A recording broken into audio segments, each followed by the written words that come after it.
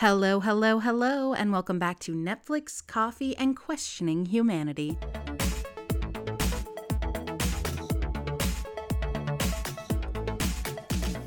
Welcome to part 2 of my Stranger Things deep dive. In part 1, we covered everything that led up to the production of season 1. Who made the show and why? What was the process like? What was the inspiration? How did casting go? So if you missed that and are interested in how Stranger Things came to be sure to check out my last episode. However, today we are going into production and we are going to start at the beginning of season 1. And I'm nosy, so I like to know all about production. Like, what are the rules on set? Was there any drama? What was the budget? How did viewers really respond? Does the fandom accurately represent the viewership count? I'll be sharing all that and more, of course. First, let's roll the sirens and get our caffeine ready to go. Friendly reminder that this is an explicit podcast, which means I may discuss explicit content while most certainly using explicit language. So little ears, those easily offended, and my mom and dad may want to bow out. Also, there will be a portion of this episode where I do have spoilers. I will let you know clear as day before they start. I'll give you a ton of warning. I will have a timestamp for that in the show notes, description, whatever you want to call it. That won't be until more towards the end of the episode though, so you're good right now. Now, on with the show.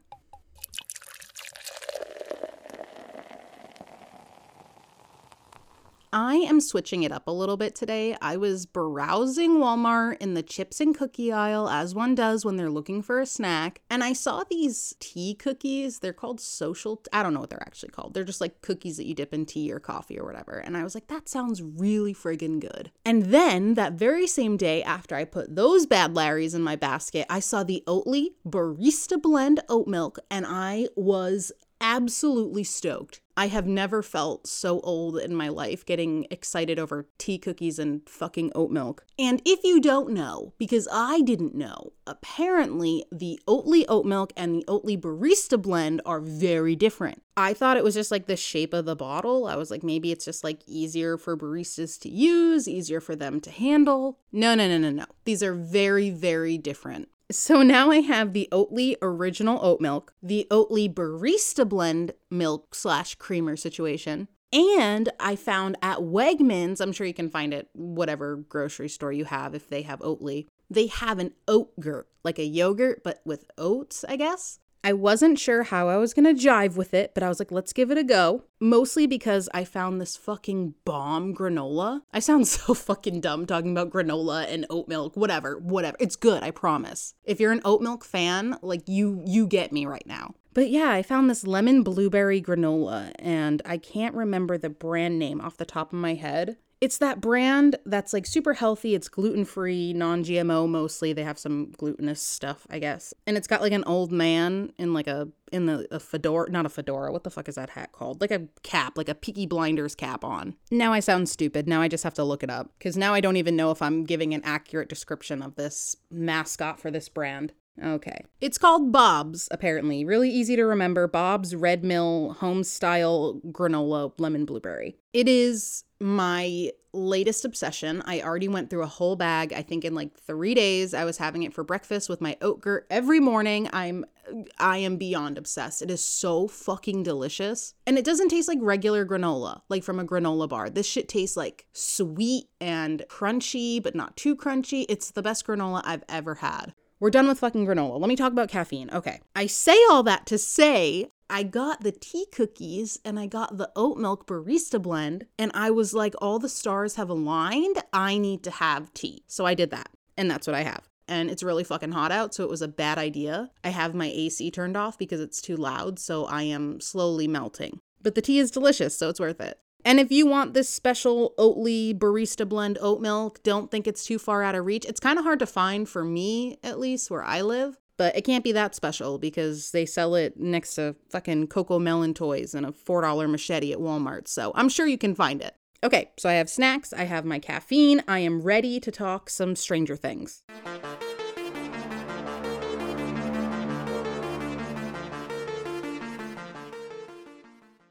Let's start off with the filming. The filming of the first season began on September 25th, 2015, and was extensively done in Atlanta, Georgia, with the Duffer Brothers and Shawn Levy handling the direction of individual episodes. So that's where they filmed it. Season 1 had 8 episodes, and each episode took about 11 days to film over the course of 6 months, and it's estimated that each episode had a budget of $6 million. Now, I know that sounds like a lot. It is a lot, but wait until you hear the fucking budget for this recent season.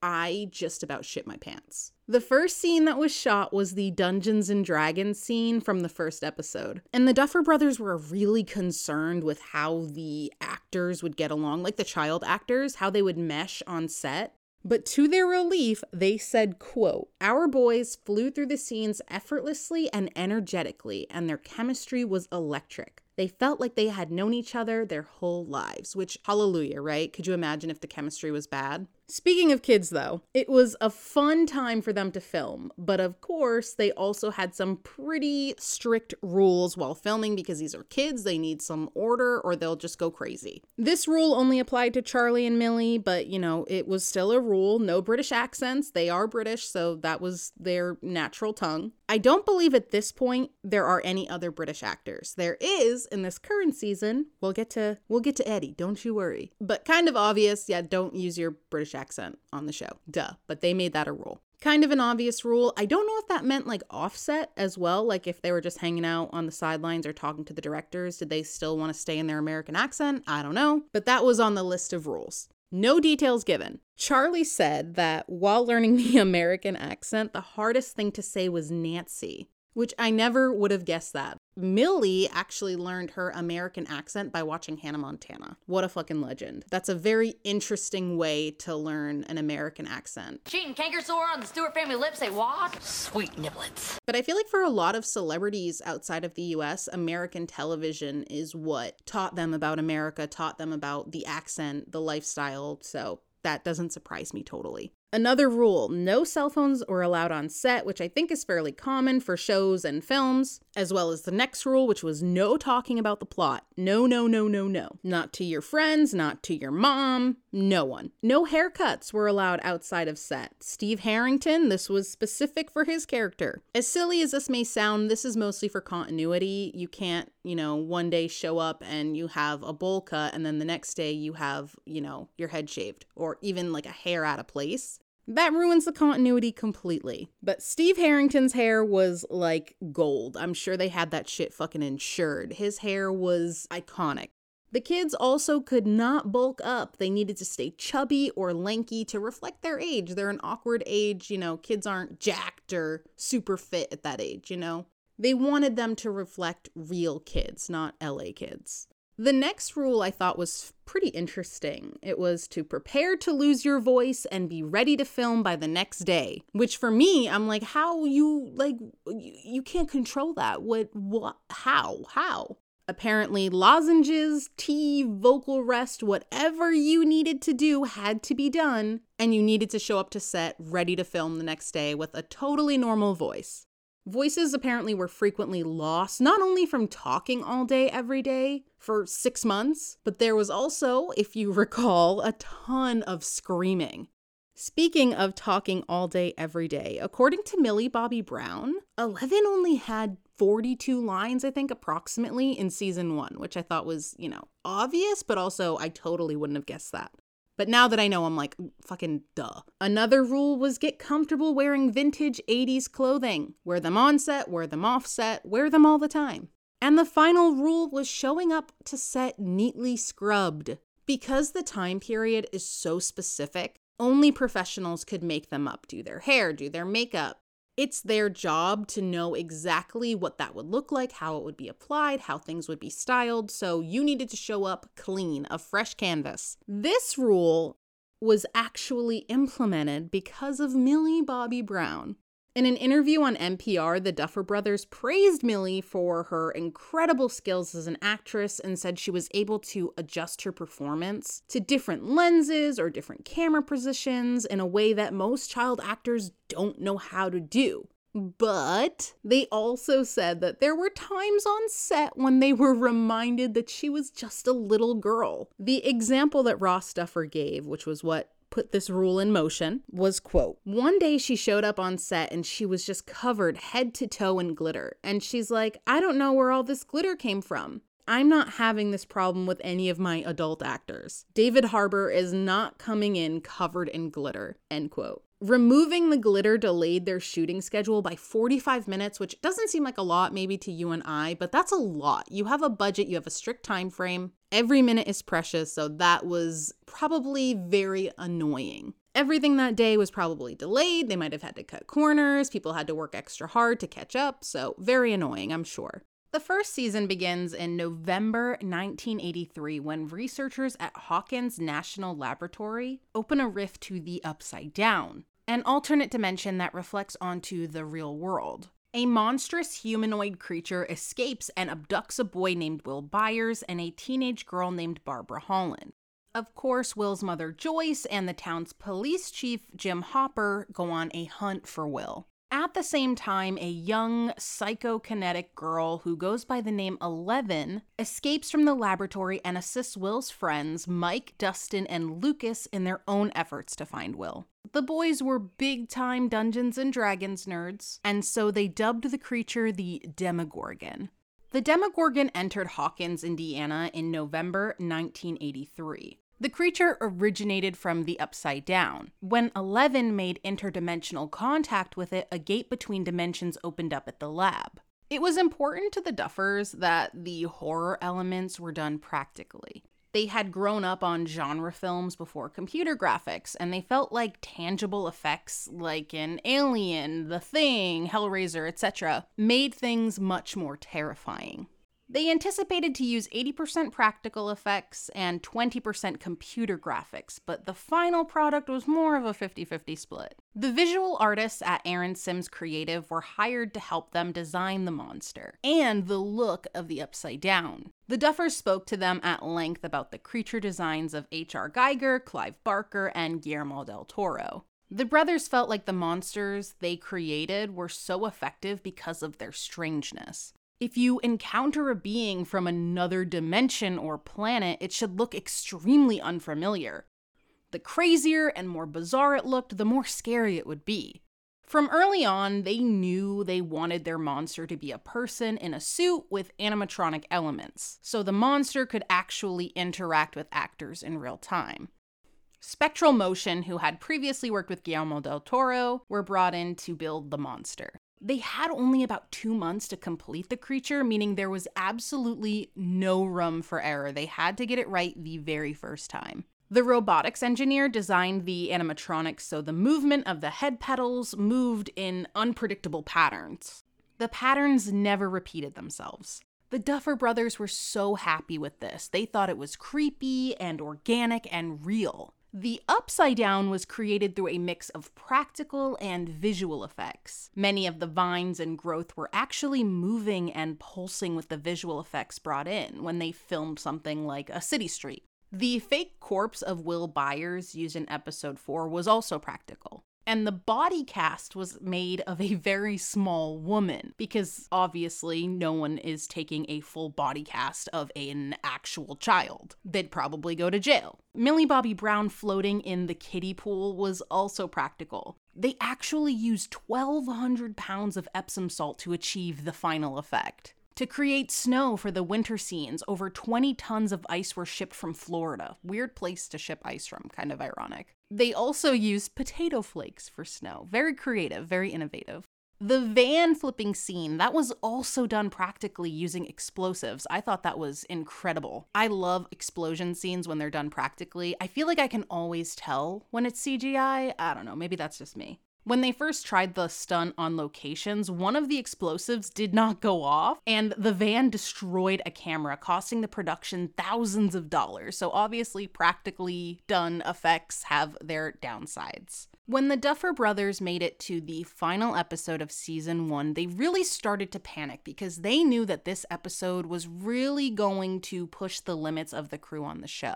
Production for the final episode consisted of long days and nights with very little sleep and a large amount of stress. The Duffers credited the enthusiasm of everyone on the show for making the impossible possible because that was a very hard episode to film. They later stated, quote, "This was by far the most challenging episode to pull off. No other episode even comes close," end quote.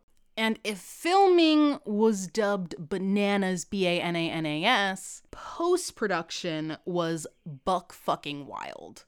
40% of the final episode had some sort of visual effects enhancement. The visual effects team worked on the shots until the very last possible moment, with the final shots turned in just 2 weeks before they aired on Netflix, most of them not even entirely complete. How is that possible, you say? Well, with Netflix launching every episode simultaneously, they were allowed the opportunity to revisit each episode at the end of post-production to make sure it all fit together.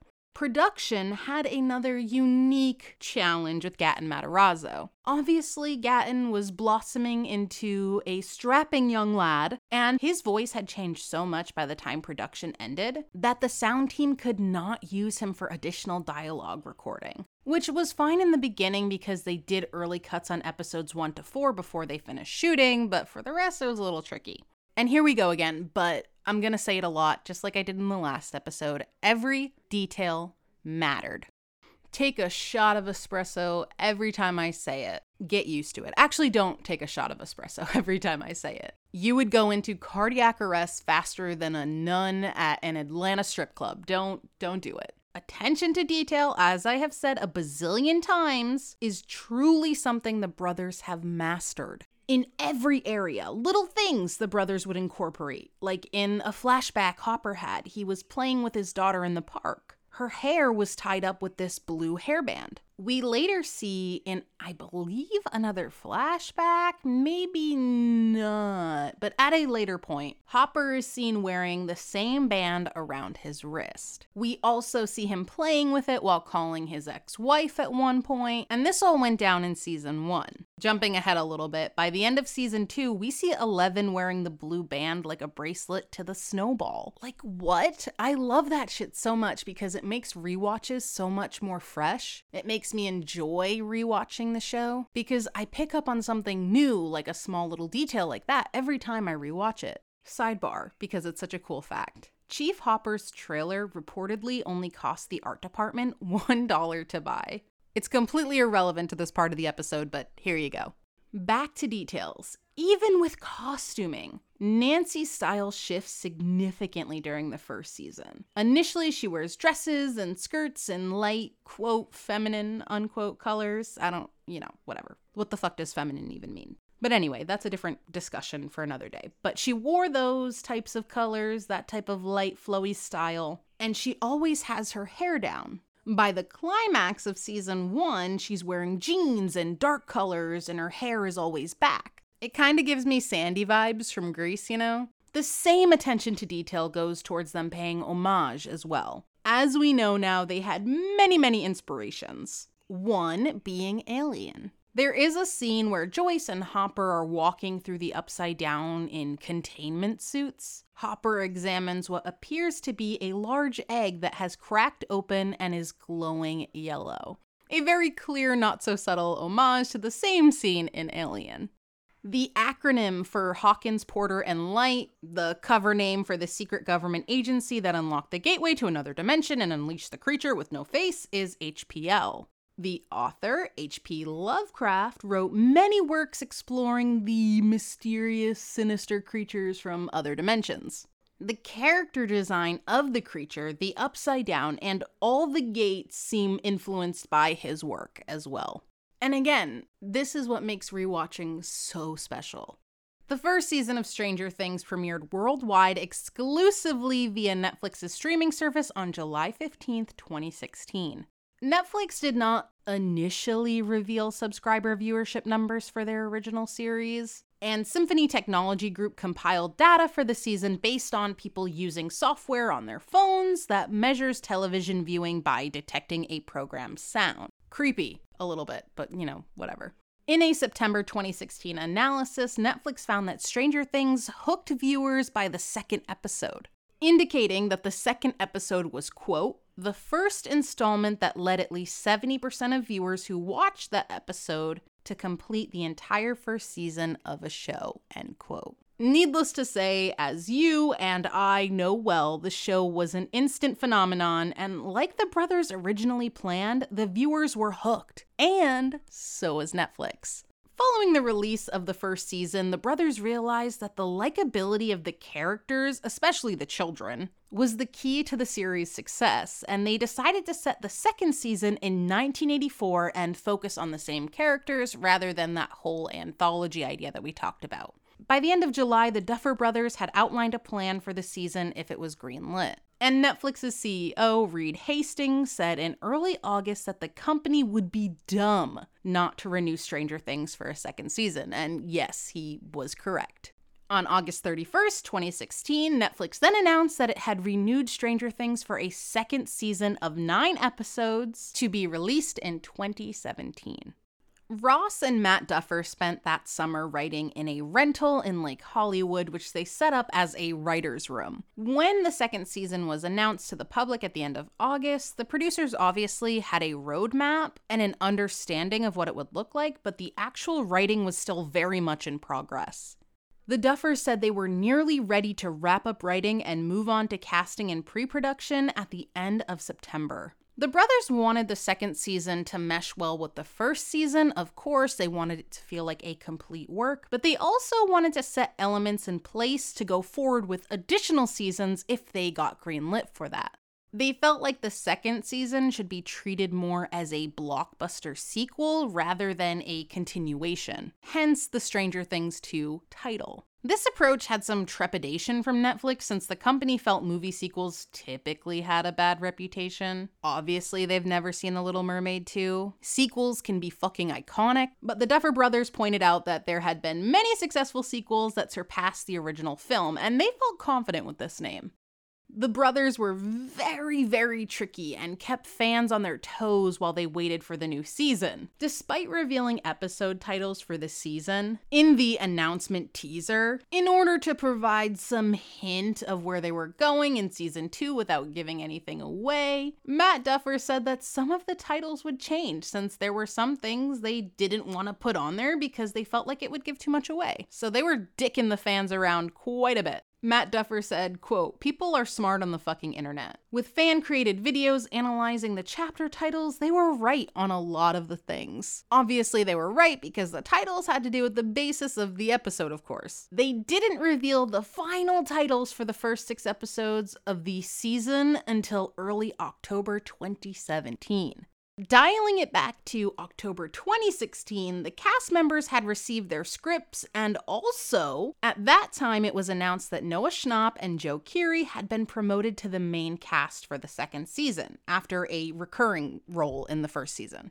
Ryder, Harbour, Wolfhard, Brown, Matarazzo, McLaughlin, Dyer, and Heaton also returned for the season, of course, with Millie Bobby Brown. And Sadie Sink was cast as a new character, Max Mayfield, who is the younger stepsister of Billy, played by Dacre.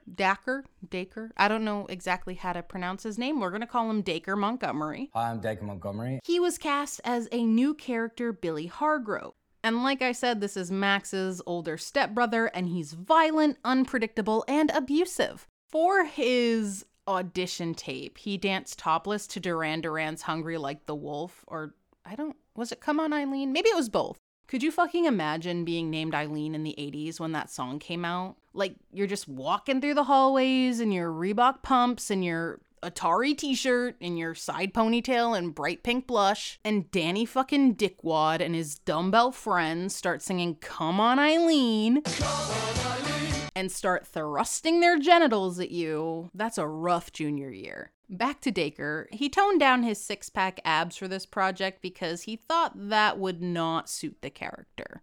He said, quote, "I took a step back. Guys in the 80s weren't super shredded, so I did a lot of boxing and my diet was not as good, which made for more of a realistic body. So I'm a bit chubbier around the edges." Montgomery was a bit apprehensive about showing a less than perfect body on screen, saying I was, quote, "a bit self-conscious that the whole world would be seeing this pudgier version of me than I was in Power Rangers, but ultimately felt it was the right look for the character." Bro, my guy, if Billy Hargrove is pudgy, if If that's what's considered pudgy, you need to touch grass. I am well aware that anyone with any body type can have insecurities and can feel self-conscious. But come on, dude, what the fuck? Like, pudgy, stop. If he's fucking pudgy, I'm Humpty Dumpty, all right? I don't want to hear it. I don't. The character Billy was originally how the Duffer Brothers envisioned Steve, but Joe Keery's influence drastically changed the character's arc.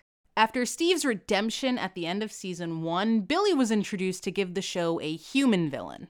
Dacre did such an incredible job and was so attached to his character, it was very hard for the brothers to cut him out by the end of the season. Sean Astin was also cast as Bob Newby, a former schoolmate of Joyce and Hopper, who runs the Hawkins Radio Shack and is Joyce's boyfriend, which obviously would put him at odds with Hopper, Joyce's obvious soulmate.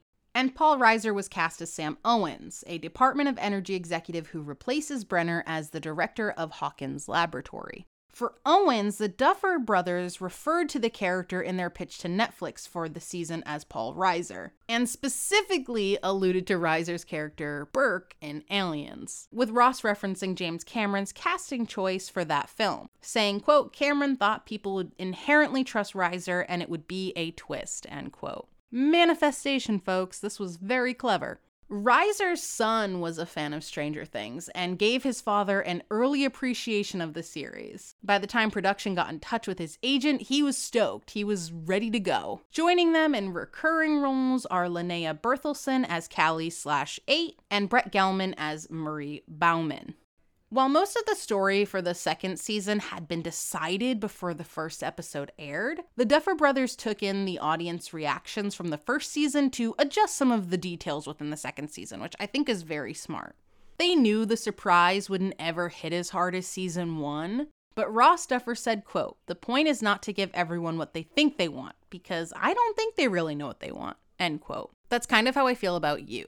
After You season 2, there is no other fucking twist that could ever happen that could ever top that. I think they did that way too early. That should have been like the final season of You, unless they fucking have something in the cards that's even crazier. I don't know, but I'm excited.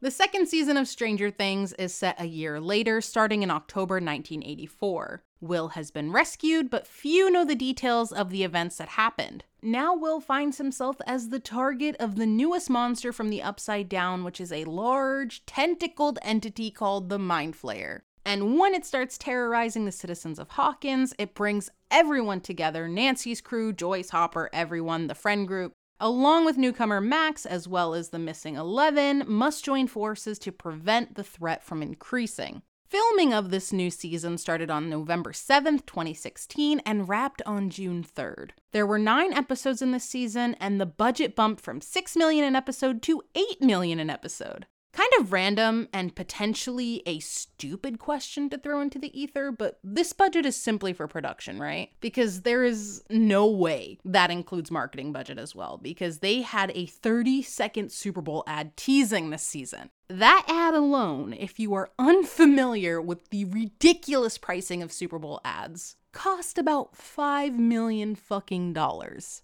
I just answered my own question. I heard from somewhere, I can't remember where, that the marketing budget is usually double the production budget, which I absolutely believe, especially after learning about the Super Bowl ad. Because that's over 60% of the entire production budget just for a Super Bowl ad. Insanity. Crazy, but effective. People are still talking about that fucking dumb, it was like the crypto commercial where the thing, it was like, I don't even know what it's called, but the bouncy thing throughout the screen with the QR code. People are still fucking talking about that commercial. So Super Bowl ads are very effective when done right. For the commercial, the Kellogg company who manufactures Eggos actually partnered with Stranger Things after they saw the insane reception. Obviously, after the first season, demand for Eggos skyrocketed. Filming season 2 was again very tight schedule-wise. Because of this, visual effects supervisor Paul Graff and producer Christina Graff acknowledged that it was challenging to deliver the final visuals for every shot, because they had to continue moving from one episode to another without making any mistakes. Despite the hardships, though, they impressed the Duffer Brothers with a number of incredible effects and seamless cinematography. Most notably, the CG shots for the season finale. The second season, consisting of 9 episodes, was released on October 27th, 2017, and within the first day of being released, over 16 million people tuned in. The second season has been recognized by Parrot Analytics as the most in-demand digital original series of the world in 2017, and is included in the 2019 edition of Guinness World Records. In August 2017, the marketing analytics from JumpShot determined the season was the 7th most watched Netflix season in the first 30 days after it was released. In addition to season 2's release, Netflix also released Beyond Stranger Things, an after show hosted by Jim Rash. The guests of the after show are composed of cast and crew from the series, including the Duffer Brothers and the series stars, to discuss the development and behind-the-scenes production of the series and its larger mythology. As that executive for Netflix said for season 2, they would be stupid not to renew for another season. And that was true for season 3 as well. A trailer was released in December 2018 announcing that Stranger Things Season 3 would be released on July 4th, 2019. That date coincides with the summer setting of the season, including an outright celebration of Independence Day. The Duffer Brothers were riding high with the success of Stranger Things, but unfortunately, but commonly, with great success comes some not so great problems. In 2017, multiple media outlets published articles about a cease and desist letter sent by a Netflix in-house attorney to the operator of a Stranger Things themed bar in Chicago. The letter included humorous references to the series like, "Unless I'm living in the Upside Down," "We're not going to go full Brenner on you," and "The Demogorgon is not always as forgiving." The letter also won praise from lawyers for its even-handedness in not demanding immediate closure of the bar, only demanding that the bar not remain open without Netflix's permission past its initial scheduled run. So that was a little problem with a pretty cool resolution, but we're on to a bigger problem now. Remember in the last episode, I told you to keep Montauk in your cranium. Now it's time to unpack that bad Larry. In April 2018, filmmaker Charlie Kessler filed a lawsuit against the Duffer Brothers, claiming that they stole his idea behind his short film Montauk, which featured a similar premise of a missing boy, a nearby military base doing otherworldly experiments, and a monster from another dimension. He alleged that he pitched his film to the Duffer Brothers and later gave them the script, ideas, story, and film for a larger film idea which he called the Montauk Project. Kessler contended that the Duffer Brothers used his ideas to devise the premise for Stranger Things and sought a third of the income that they made from the series. The Duffer Brothers' lawyer stated that they never saw Kessler's film nor spoke to him regarding it, and that Kessler had no input into the concepts of Stranger Things. The judge denied summary judgment for the Duffer Brothers in April 2019, allowing Kessler's suit to proceed to trial. Just before the trial was due to start in May 2019, Kessler withdrew his lawsuit after hearing the depositions and seeing documents from as early as 2010, which showed him that the Duffer Brothers had independently come up with the concept of Stranger Things. Check fucking mate, my dude. So a trickier situation to deal with, but my guy Kessler swerved hard when he saw how steaming his bullshit was. The brothers had bigger things to worry about, mainly writing the third season of their hit show. Their writing actually started before the second season's premiere. The brothers would write for 12 to 14 hours a day. Jesus, I can't even know. My hand hurts just thinking about that. My brain hurts just thinking about that. I've gone on long writing sprees, never even close to 12 to 14 hours. They were just pushing that shit out. Bad phrasing. I don't know their digestive patterns. I'm sure they fall between the normal 3 times a day to once every 3 days. They were probably writing while pooping. Moving on past, as Johnny Depp would say, grumpies. Some human being had actually dropped a grumpy. The Duffers stated they really wanted to start the third season with a clean slate, intentionally ending the previous season with very few cliffhangers. It was reported that Netflix wanted both the third and fourth season to be written simultaneously. as to facilitate a back-to-back production schedule. That may sound crazy and unreasonable on Netflix's part, but it did make sense because the actors were aging faster than their on-screen characters. Regardless of that, the Duffer Brothers and producer Shawn Levy opted to only focus on the third season to ensure it was better developed and more fleshed out.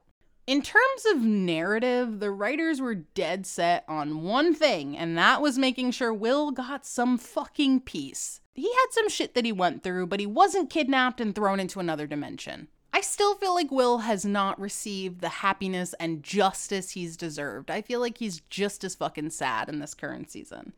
The early pitch documents for season 3 featured a scene that had the Mind Flayer monster rampaging through the Hawkins 4th of July parade. But unfortunately, the idea was later scrapped as the scripts were written, which is such a shame. I wanted to throw that in there because what an amazing scene that would have been.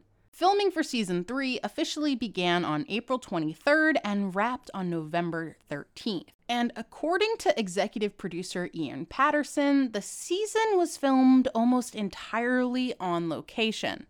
It's estimated that the budget bumped up to a little less than $10 million as well, so they could elevate the show even more. Money tends to make things much more high quality, so this was great news.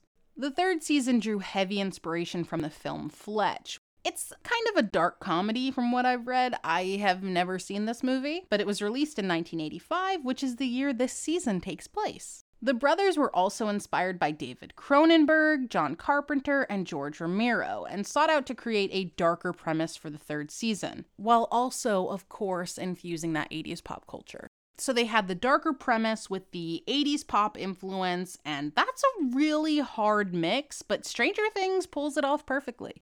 The third season is set several months after season 2, leading up to the 4th of July celebration in 1985. The new Starcourt Mall has become the center of attention for Hawkins residents, putting most of the other stores out of business. Hopper becomes increasingly concerned about Eleven and Mike's relationship whilst he's still trying to care for Joyce. And unbeknownst to the town, a secret Soviet laboratory under Starcourt Mall seems to open the gateway to the Upside Down. Here we go again. This allows entities from the Upside Down to possess people in Hawkins and create a new horror to deal with. And despite having closed the portal to the Upside Down, they fear that they are all still in danger from it. Max's brother Billy is affected, and they're all trying to help him, while Hopper and Joyce have their own little adventure. But let me pause. Let me go back to Billy for just a second. He is, or was before this season, my favorite character from any season of Stranger Things.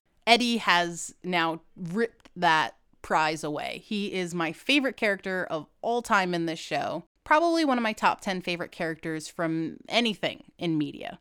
But the scene where Billy was he in a fucking sauna? What was he in? He was in that room, the small room, and he was screaming and he was bashing his head against the window, breaking glass. Yeah, that was completely improvised by Dacre Montgomery. That's some Leo DiCaprio improv and Django shit. Just breaking glass, bloody hand all over his co-star's face. There have been a lot of lies set around this dinner table here tonight, but that you can't believe. Iconic. The acting was really incredible for this season, not just from Dacre. Everyone's performance was on an upward trajectory, and not saying that it was ever bad, it just kept elevating. Everyone was more confident in their performance, and by this point have fully connected to their character, which was critical, specifically for the younger actors, because this season explores the theme of change among the kids, who are obviously experiencing their transition period, we'll call it that. So we got introduced to Billy, the new character, but he wasn't the only one. Maya Hawke came on board as Robin Buckley, who is described as an alternative girl who works alongside Steve at the ice cream store in the mall. Cary Elwes, best known for his performance as Wesley from The Princess Bride, was cast as Mayor Klein. And not a new face, but Priya Ferguson, who portrays Erica Sinclair, had been up to a recurring role. And not only was acting incredible, production for this season was insane. The production team had searched around Georgia for a dead mall, one either closed or with significantly reduced vacancy for the film, and they found Gwinnett was nearly perfect. It was built in 1984, and because of this, they had staples of construction from malls in that period, which of course is perfect. They secured a portion of the mall that had been vacant for some time, redressing the storefronts and food court to feature brands of the 80s. And again, that attention to detail, they were paying attention to which stores likely had made it to Indiana by 1985. Not only did they recreate the facade of each of the storefronts, but they worked to fully stock them as well in anticipation for any last-minute filming ideas the Duffers may have had.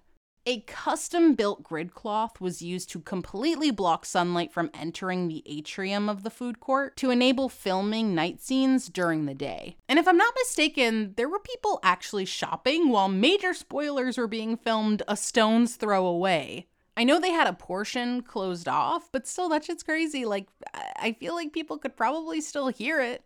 At the very beginning of Stranger Things, the brothers fully intended on shooting most of the special effects using practical methods, because as I mentioned previously, they really preferred this method. However, the effects they now wanted to create were very grand. And there were issues with the deployment of practical effects on set. And when they could pull it off, they were very unhappy with the results. They did not turn out very well.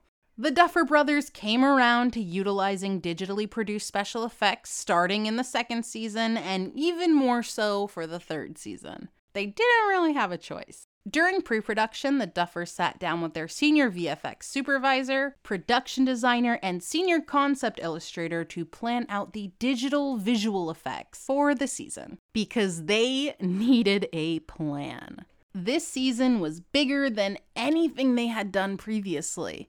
One of the most important things they needed to figure out was the design of the Mind Flayer. And the brothers were very inspired by The Thing when it came to this design. On set, the Stranger Things team was like, okay, so it's going to be digital. Let's get something that the actors can respond to for a guideline. And the budget for the season was not big enough to have some sort of on-set augmented reality revisualization rendering. That's big cash. It was not only expensive, but it was also impractical to have a 3D rough replica of the Mind Flayer. Like that would be crazy. This bitch was big. This was like an Argentinosaurus in a mall. So 3D fucking, no, that wasn't gonna work. Sorry about my Ross Geller moment. God, yeah, botanists are such geeks. That a dinosaur tie? Oh, yeah. The Argentinosaurus is so fascinating to me. That fucker is like 100 feet tall and over 200,000 pounds. That's like the daddy to the T-Rex. You know, I always thought the T-Rex was the biggest dinosaur. I was wrong.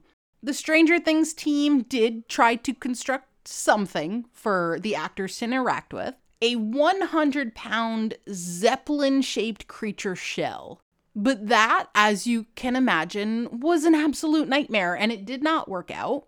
So the VFX supervisor went out and purchased the largest object he could think of. And according to him, that was a blow-up beach ball?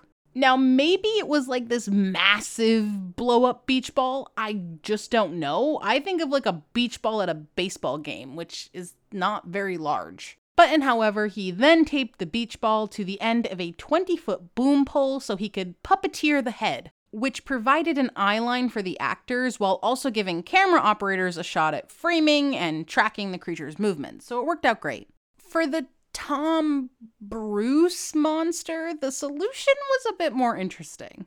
The lighting was erratic and highly complicated during the scenes that it was featured in and could have been a massive headache during post-production work. The VFX supervisor came up with yet another solution for this. This was a stunt guy wearing a giant silver ball helmet while standing in for an incarnation of the monster that was 6 to 7 feet tall. This helmet was clever because it allowed the team to see the variance of brightness of the lights from frame to frame as well. The stunt coordinator was the stand-in monster, and he fucking owned that role. This was his time to shine.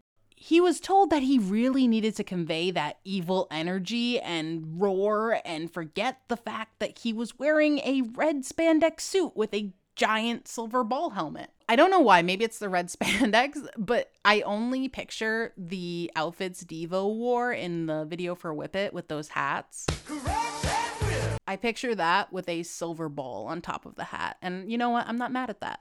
But yeah, this dude, the stunt coordinator, was screaming at the top of his lungs and charging like a bull down the hallway. He understood the assignment. I would be cracking up on set. I would not be able to take that seriously. The magic of movies and television is amazing. Obviously, this season was much crazier than previous ones, specifically with post-production and with the special effects. So crazy, in fact, the brothers and Shawn Levy had to delay the release. They understood the stakes were incredibly high and they needed to deliver something way bigger this time around. So they did what they did best, fine-tuning, because they are masters of attention to detail, that's right. And the wait was worth it. The season was released on July 4th, 2019, with 8 episodes ranging from 49 to 77 minutes in length. For the third season, Netflix revealed that the show had broken viewing records for Netflix, with 40.7 million households having watched the show in its first 4 days. And 18.2 million already watched the entire series within that time frame. And I was one of them. Within its first month, the season was watched by 64 million households, setting a new record for the most watched original Netflix series at that time. Personally, I love this season. I thought it was my favorite season until this new season. It still holds a very special place in my heart. I love it. So I'm not surprised that it pulled in such crazy numbers. But goddamn, this season blew it out of the water. In September 2019, the series was renewed for a 4th season, which is being split into 2 volumes, as we now know. The first volume was released on May 27th, and the second volume will be released on the 1st of July this year. In February 2022, the series was also renewed for a 5th and final season. So when they announced that season 5 would be the last season, this shocked the cast. They had no idea. But like, how do you not know? They're getting old. There's only so much that can happen. There has to be some resolution. The Upside Down is not gonna fucking torment this town forever. It would get old. There are stories to be told within the Stranger Things universe that are not this story. I don't know if they were expecting to be in wheelchairs when the series was ending. I don't know. Better to end the show with a bang than bore people to death by extending it too far. Now I want to get into my thoughts on this season. Spoiler-free first, of course. And before I even do that, actually, I want to share. Remember how I told you the budget for season 1 was 6 and then it bumped up to 9 and then blah, blah, blah. According to the Wall Street Journal, the budget for Stranger Things 4 was $30 million, 30 per episode. Multiply that by 9 and you've got $270 million. That is $100 million doll hairs more than the production budget for Top Gun Maverick. That isn't even the marketing budget. If what I heard was correct, it's double. That's like fucking $500 million on marketing. I don't believe that. I can't possibly believe that. I can't even imagine what season 5 is gonna be. Anywho, back to my thoughts on the season. This is spoiler-free first, just short and sweet, really. I do feel like everyone has seen it by now, at least everyone who would be listening to a Stranger Things deep dive episode. But I wanna, be courteous just in case. I love this season. I wasn't sure if the length of the episodes would be too much. If you are someone who hasn't seen it and you're worried about that, don't. It flows beautifully. The Duffer Brothers always planned it to feel like a movie, and it feels very elevated, and it does feel like a movie. A very long movie. I feel like every episode could be a movie. So yeah, the storytelling feels elevated, the acting, everything feels elevated, mostly because the story they are telling is far more serious with really severe consequences. And as I have been teasing this entire episode, I've been dying to talk about the new character, Eddie Munson, played by Joseph Quinn, my fucking hero. We are also introduced to Eduardo Franco as Argyle, who was also a star this season. Loved his character. Last and certainly not least, Jamie Campbell Bower, who plays Peter Ballard and really gives a fabulous performance in that role. This season reminds me a lot of The Prisoner of Azkaban. Stay with me, don't roll your eyes. Only because, how do I even explain this? almost like an escalation of horror. The first Harry Potter was really sweet and whimsical, wasn't that scary, it was child-friendly. Chamber of Secrets did get a lot darker. I feel like that's when we knew it's like, okay, all right, we're not in Kansas anymore. But The Prisoner of Azkaban, for me at least, was really much more dark and intense, and you really felt like it was far more adult. It went from kiddie shit to holy shit. And that is how I feel about this season. It actually has some really fucking terrifying moments and a ton of anxiety-ridden moments. It's, like I said, the best season yet. If you liked last season with all the goofy stuff, you may not like this season as much. It's not as fun, I guess. The humor and whimsy is still there. It's just under a layer of impending doom. We aren't singing the never-ending story this season. And that's kind of my short and sweet spoiler-free thoughts. Now we are moving into spoiler zones, okay? The timestamps are in the show notes if you want to catch the end of this episode, which is the future of the cast and what they'll be doing next. If not, that's totally fine. I will say goodbye now and thank you for listening. Spoilers will be starting in 5, 4, 3, 2... All right, let's fucking go.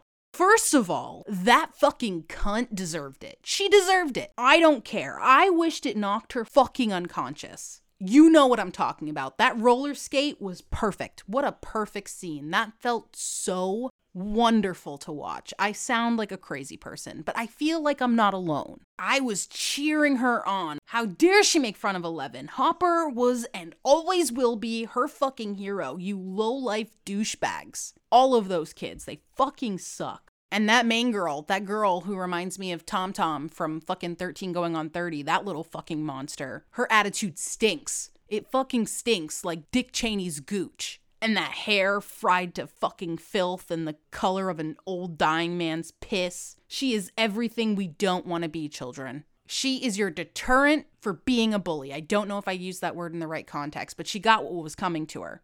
And bro, the scene in the courtyard when 11 raised her hand to just annihilate this girl with her magical powers. And I knew nothing would happen. And I said out loud, oh no.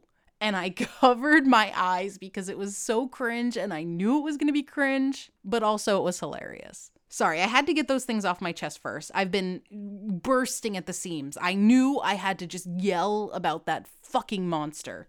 All right, this is going to be all over the place. What else is new?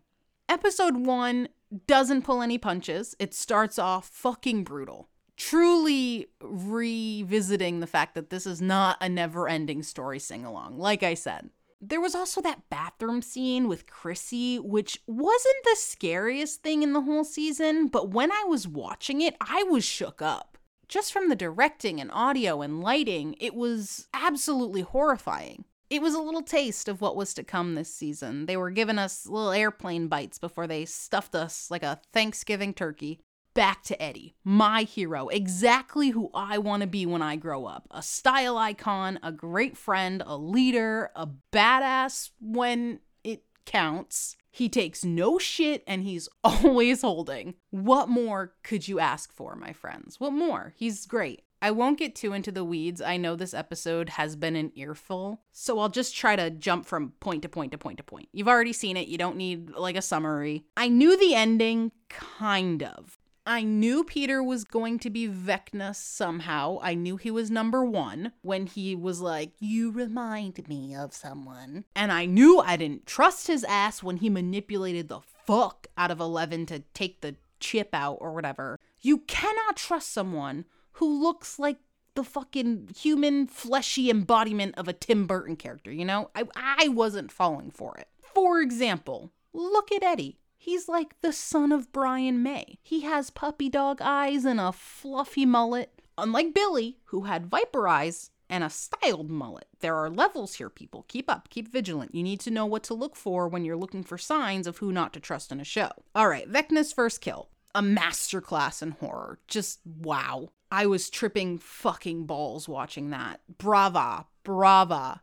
All the kills are really gnarly, and what a cool idea It all had a bigger meaning. But the best part for me was the absolutely genius, perfectly crafted combination of terrifying and humorous, specifically in the Chrissy Eddie scene. Chrissy, wake up! I don't like this! Chrissy, wake up! Hey, hello? Time to wake up, time to wake up. Can you hear me? Wake up, Chrissy! I don't like this! Chrissy, wake up!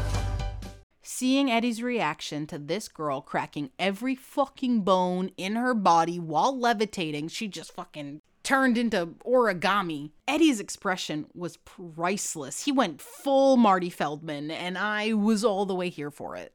Hopper was a highlight of this volume of the season as well. It was such a new perspective. We saw him in such a different light, and we saw him very vulnerable when he talked about how he thought it was his fault that his daughter died because of the Agent Orange or whatever. And let me tell you, they really said, fuck it. Let's write his storyline with the mindset anything that can go wrong will go wrong.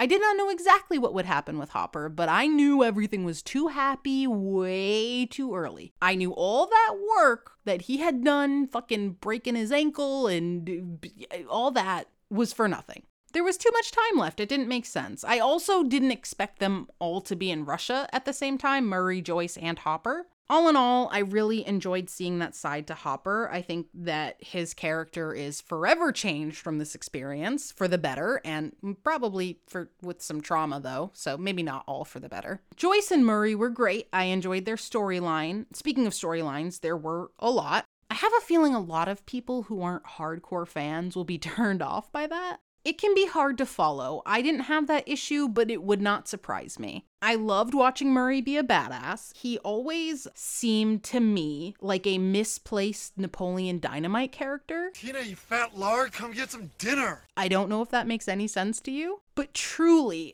I feel like he would be sitting right next to Kip in the Rex Kwon Do dojo. I mean, he has the skills, obviously, so maybe Napoleon Dynamite and Stranger Things are in the same universe. Find the clues, people. Put this shit together. I want a world where Steve Harrington and Uncle Rico exist together. And Worlds Colliding continued. Robert Englund? Hello. That man loves a good cameo. I swear he takes on every role in any horror movie that is offered to him. It doesn't matter if it's A, B, C, D, Z, horror, he doesn't care. He played Victor Creel this season and he looked bananas. It was so good. The makeup team fucking snapped this season. They do all the time. CGI as well. That was incredible. What else?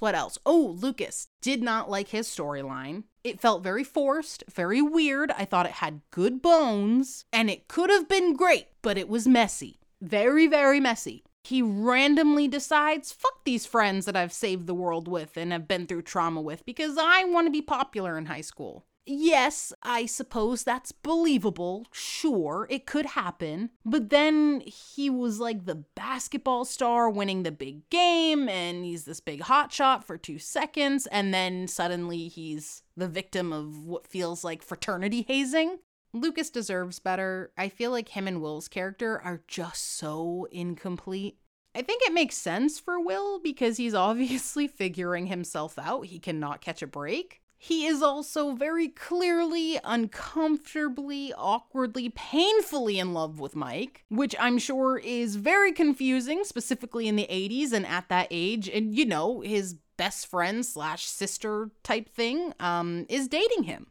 I don't know how they're going to tie that shit up with a bow. Someone's going to get hurt and someone's going to look like a fucking asshole. So I don't know what that is. One little detail involving Will, very small, was who he did his project on. As soon as I saw that they made the name of the dude very visible on his board thing, even though he never presented it, I knew that there was some sort of hint in there at something. I looked it up. The person he did the project on, I can't remember now, of course, but he's some sort of scientist or engineer or something. And he was actually arrested for being gay back in the day.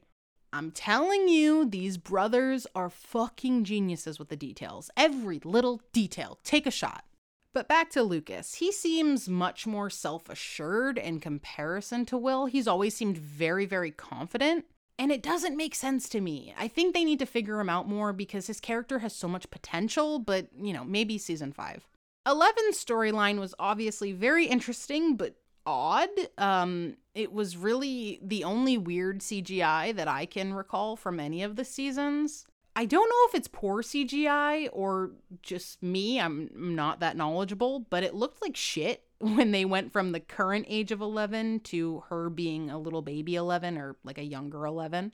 That was bizarre, and the whole thing that Dr. Brenner was doing with her was really confusing and hard to follow for me. I wondered the whole time, could Brenner see what she was doing? Is this altering time? There was a lot of confusing parts for me. But that shit has always been confusing to me. I'm really bad with like time travel. I don't know if this is even considered time travel or whatever. That is always really hard for me to grasp.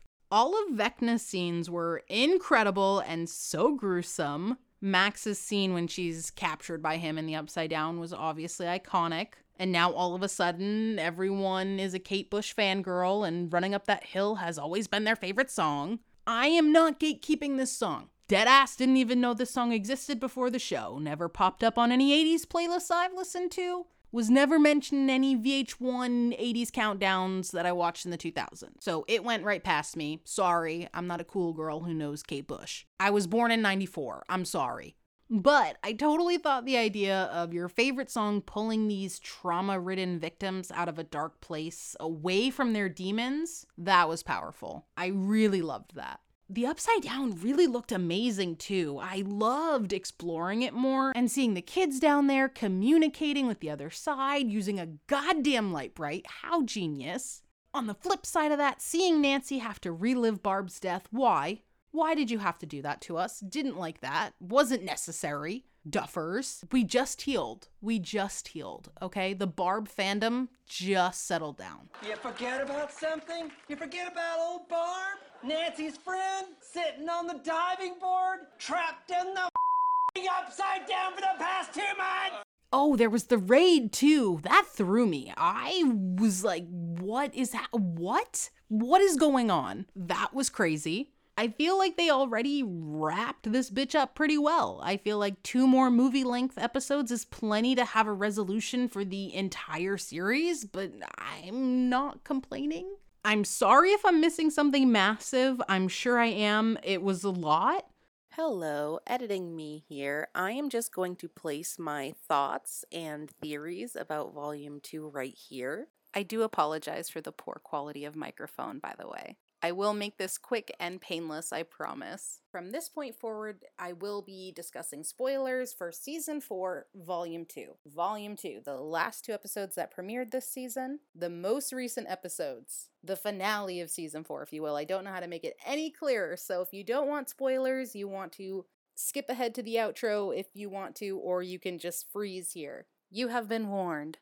I did not see Volume 2 yet when I'm absolutely just raving about Eddie and saying he was my hero. How perfect, right? I bawled my eyes out. Did I have an edible? Yes, but I would have been just as emotional if I had not. I think that was the dumbest thing they ever could have done. I thought Eddie was the greatest thing to happen to that show. I'm heartbroken over Eddie, but I have my theory about how he can come back to the show. I'll get to that in a second. Overall, I thought it was incredible. I thought it had some 80s tropes to it. A lot of Star Wars influence as well. That scene, though, with 11 taking down the helicopter. Okay, Rey. Okay. I know nobody liked that trilogy, so I'm just not even gonna talk about it any further. I'll never say Rey's name again. I don't care about Max. I know that's cold-hearted and awful to say, but I've never seen her as someone with personality. I think she has as much personality as a breadcrumb. Lucas, I felt like that moment he had wasn't enough for him. I think he needs a bigger hero arc in the next season. They need to do more with his character. I feel like they just waste him. Will, again, can never catch a fucking break. That scene in the car, I just don't understand. They said they wanted Will to have a break. They said that seasons ago. And here we are. He's got the goosebumps on the back of his neck. People are speculating that he will be possessed by Vecna. I don't believe that. I believe he will be the hero. And my theory, just to wrap this up so you don't have to listen to this terrible quality anymore, I do believe that 11 will have to time travel. The Duffer Brothers had said that the Upside Down taking place in, I believe, 1984. It's a few years prior to the present time in the show. They said that matters. That has, importance. So I believe that 11 will travel back in time, and she will never, ever make contact. She will never open the Upside Down. She won't do any of that. She'll never meet Mike. Nothing. Eddie will be safe and alive and out of danger. He'll still be a hero. People will actually know him and love him like they should. Max will be alive. Billy will be alive. It'll be a happy ending, but I believe the brothers are going with their original plan that they told us when it was supposed to be an anthology. They said 11 was going to die saving the world or saving Hawkins, whatever, same thing. And I believe that's how they will end the show, is with 11 sacrificing herself. That about wraps up my review. Sorry again for the quality of the mic. I hope it's not hurting your ears too much. For now, back to Past Me. And move on to the future for the cast, because I am always curious to see what other projects people work on aside from what is their most popular project. And I'm just going to hit the most notable ones. There's some interesting things here. Millie has projects lined up for filming roles, including the ever-popular Enola Holmes, as well as running her cosmetics company, Florence by Mills, which is very successful. Not the greatest products, in my opinion, in my experience, but it does well. It's good for, the younger kids. Finn's next big role is in the upcoming film Pinocchio, Guillermo del Toro's spin on a classic tale, and he is currently filming his role in an animated series, New Gen. That is coming later this year, and he is also very passionate about his band, the Aubreys. David Harbour seems to have some quiet time for now, although he does have one film coming out called Violent Night, which to me sounds like a Christmas horror film. And come on, folks, we don't have enough of that. I would love another Christmas horror film. Winona's upcoming filmography is dead quiet with no work announced, at least at the time of my recording. Gatton's got a couple of voice acting gigs coming our way soon. Caleb is dipping his toes into more horror. He is actually going to be in an upcoming film directed by Lee Daniels titled Demon House, so that's really awesome. Noah Schnapp is currently filming a Jordan Ross directed film called The Tutor. Sadie Sink has a movie coming out directed by one of my favorites, Darren Aronofsky, and it's titled The Whale. And the summary for this film sounds like it's a Darren Aronofsky film, so I'm very excited about that. Maya Hawke has a Wes Anderson film coming, and damn, all these cast members have really heavy hitter films coming. They are about to blow up.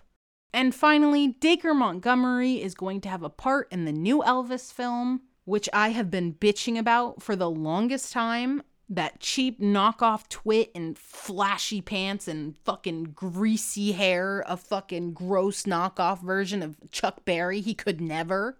They are seemingly, I am going to see it because I want to put my money where my mouth is, but from the trailer, they are making it seem like he's some fucking glorified civil rights hero.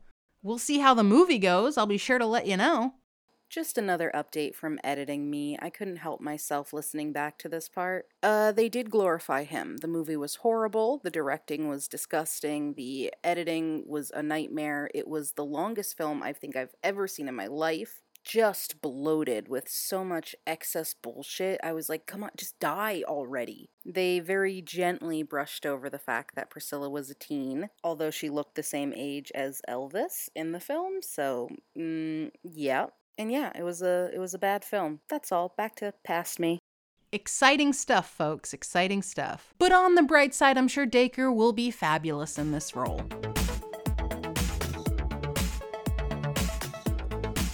Thank you so much for listening in. We got through quite a lot of information. I hope you enjoyed this deep dive of Stranger Things. I hope you found the little details as interesting as I did. And I hope you enjoyed or will enjoy the new season. Once again, it brings me absolutely no pleasure to spotlight today's organization, abortionfunds.org. This website is absolutely incredible, and there has never been a more important time to support your local independent abortion fund. I know many people would rather give support to smaller organizations rather than Planned Parenthood, and I totally get that. I believe Planned Parenthood is incredible and does amazing work in so many ways, but I want to share other options as well.